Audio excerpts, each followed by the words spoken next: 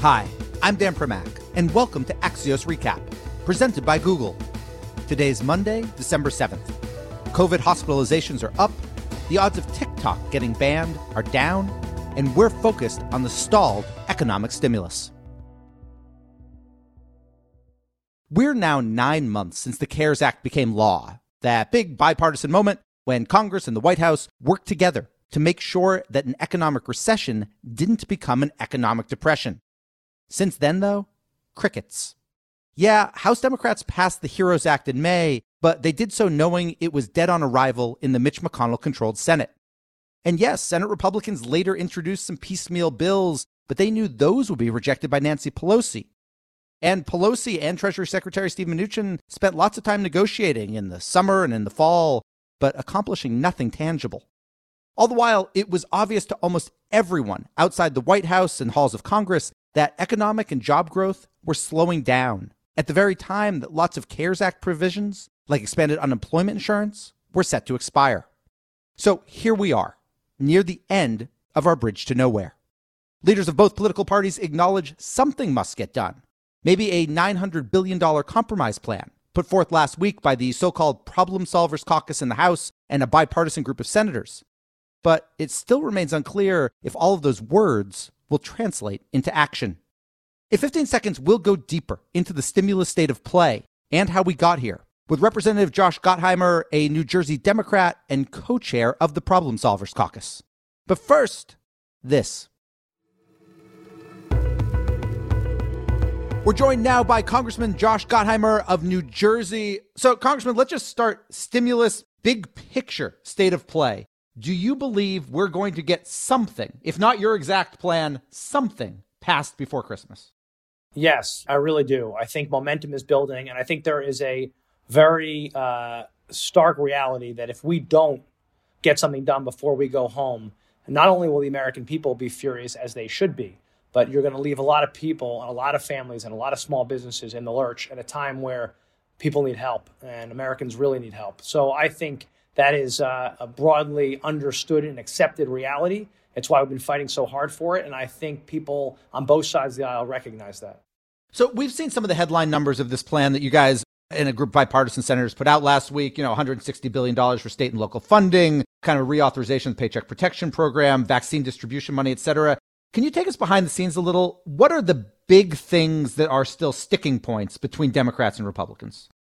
And you're spot on, by the way. We came together, a bipartisan group of us and bicameral, 25 Democrats and 25 Republicans in the House as the Problem Solvers Caucus, which I co-chair with Tom Reed from New York, and with a bipartisan group of senators. And we've been working for weeks on it.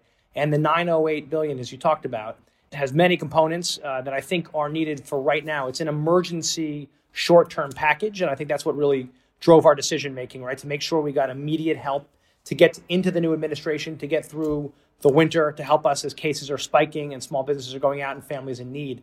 You brought up several of the areas that we've been focused on. And I'll tell you, the places like unemployment, $300 a week extra for a short period of time to get us again into the new administration. PPP, a second round of small business loans to help our small businesses. In New Jersey, where I live, 35% of small businesses have already gone out of business, which is just awful, and 28% of restaurants. It's food assistance. Right now, you've got so many people on food lines in Hungary and really in tough shape. First time ever on a food line for so many Americans. Rental support and state and local assistance and other areas, which I can mention, like childcare and K-12 education and broadband.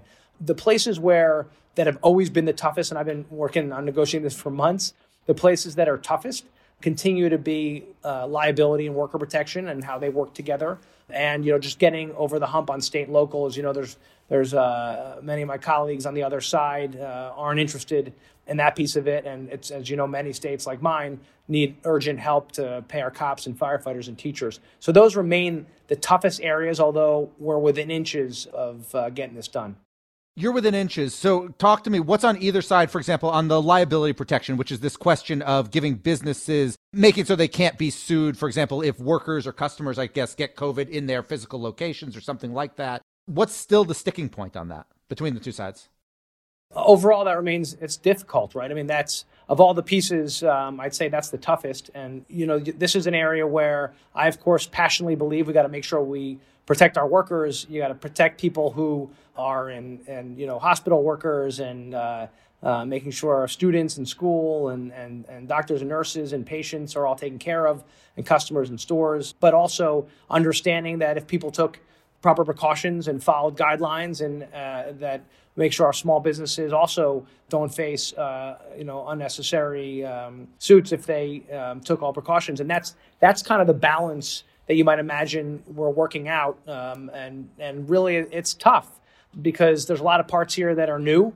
We haven't ever dealt with something like this, before, in terms of a pandemic and dealing with it from a perspective of the legal system. So each side has their perspective on this. I'm really hopeful. We made some good progress yesterday, and we had a 3-hour conversation with the senators and with members of the Problem Solvers Caucus. Still, we're trying to work toward getting a bill out sometime midweek, but it's tricky.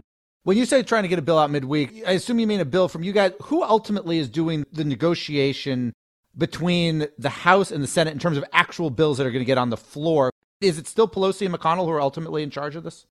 This group is crafting it, so working, of course, keeping leadership informed on both sides, working with the administration. But the bottom line is this bipartisan, bicameral group, we're the ones who are crafting the bill with lots of input. And of course, it's a lot to negotiate, and there's a lot of pieces here, which is why it takes time and you want to do it right. But we also recognize that we've got to get this done. You talked about how this is kind of a short-term thing to get us through Inauguration Day, essentially, until the new administration gets up and running. One of the problems, in retrospect, with the CARES Act wasn't a problem with the bill itself so much as it was a question of when the bill stopped or when it was supposed to stop, right? A lot of the benefits ended over the summer ending in the next couple of weeks.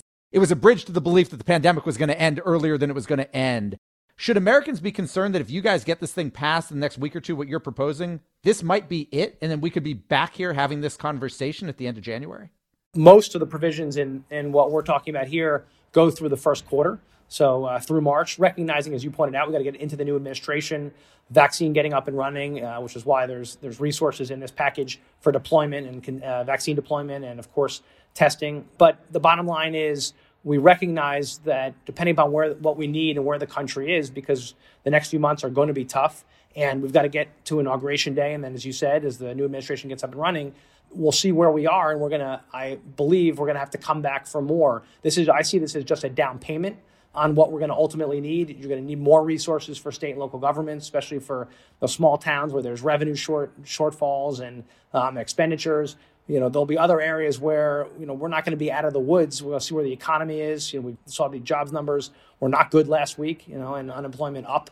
We're still facing a lot of headwinds, but the key is for right now, this gets us at least through the next few months.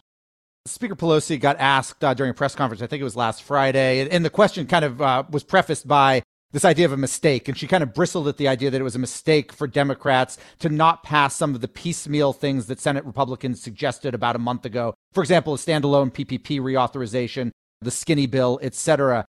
Is she right? Was it not a mistake to pass some of that to help people out, even if it was not everything Democrats wanted? Well, the problem is you get into cherry picking. And in a lot of those skinny bills that were proposed, those smaller packages, there wasn't anything for food assistance and help families in several packages I saw. There's others that didn't do anything on rental support and on the eviction moratorium, which obviously is ending the day after Christmas, right? Right, but there was, for example, you talked about the problems for small businesses. If the PPP reauthorization had been passed just as a standalone, cherry-picked as it was, small businesses today would be in much better shape than they are, correct? Well, but you'd have nothing for unemployment for those who are out of work. Well, we currently have nothing for unemployment for those who are out of work. The problem is if you take out a piece of it, the feeling is that no one, to your question a second ago, there'd be no motivation to go back to the table to do the other pieces because the other side would just walk and say, well, those priorities are not important to us or as important to us, so we're not getting anything done. I think the key now is to make sure we get this done, even though it doesn't have as much as we had right before the election. As you remember, the package, the Problem Solvers Caucus, had been worked on and brought to the table and really urged leadership on both sides to get back to the table. It was between $1.5 trillion and $2 trillion. And negotiators were around $1.8 trillion right before the election. I think we should have gotten that done. And I think both sides should have agreed and not played politics with it. And there were those who were playing politics with the pandemic, and I thought that was unacceptable. But the bottom line is, I think now we're facing a moment where either we're going to get something done, or you're looking at months before people are able to get any help on any of these fronts. Obviously, as someone who cares a lot about my small businesses and the people they employ, I want to make sure they get a second round and get emergency help, just like I want to make sure that people who are unemployed get unemployment.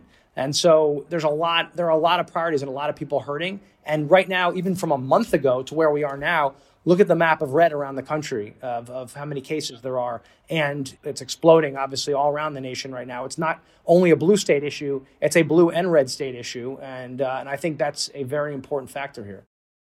Two final quick questions for you. One, if the pandemic had been happening 1 year earlier, if we were in 2019, not 2020, and the presidential election was still a year off, do you believe we would have already gotten a second stimulus done? You talked about how kind of playing politics with the pandemic. Did we run into just god-awful timing that you guys were trying to negotiate this at the same time there was a presidential election?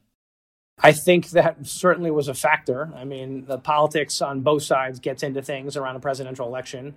I don't know, it's hard to answer these hypotheticals, but I'll tell you that I think it was unacceptable that we didn't do anything. In the same way that I think we cannot leave town at all. We cannot get to the end of the year and not deliver help for people. And to me, and it's not just me and not just the problem solver saying that, you have a lot of members of Congress who have come out pretty strongly and said, we absolutely may not leave Washington until we help people.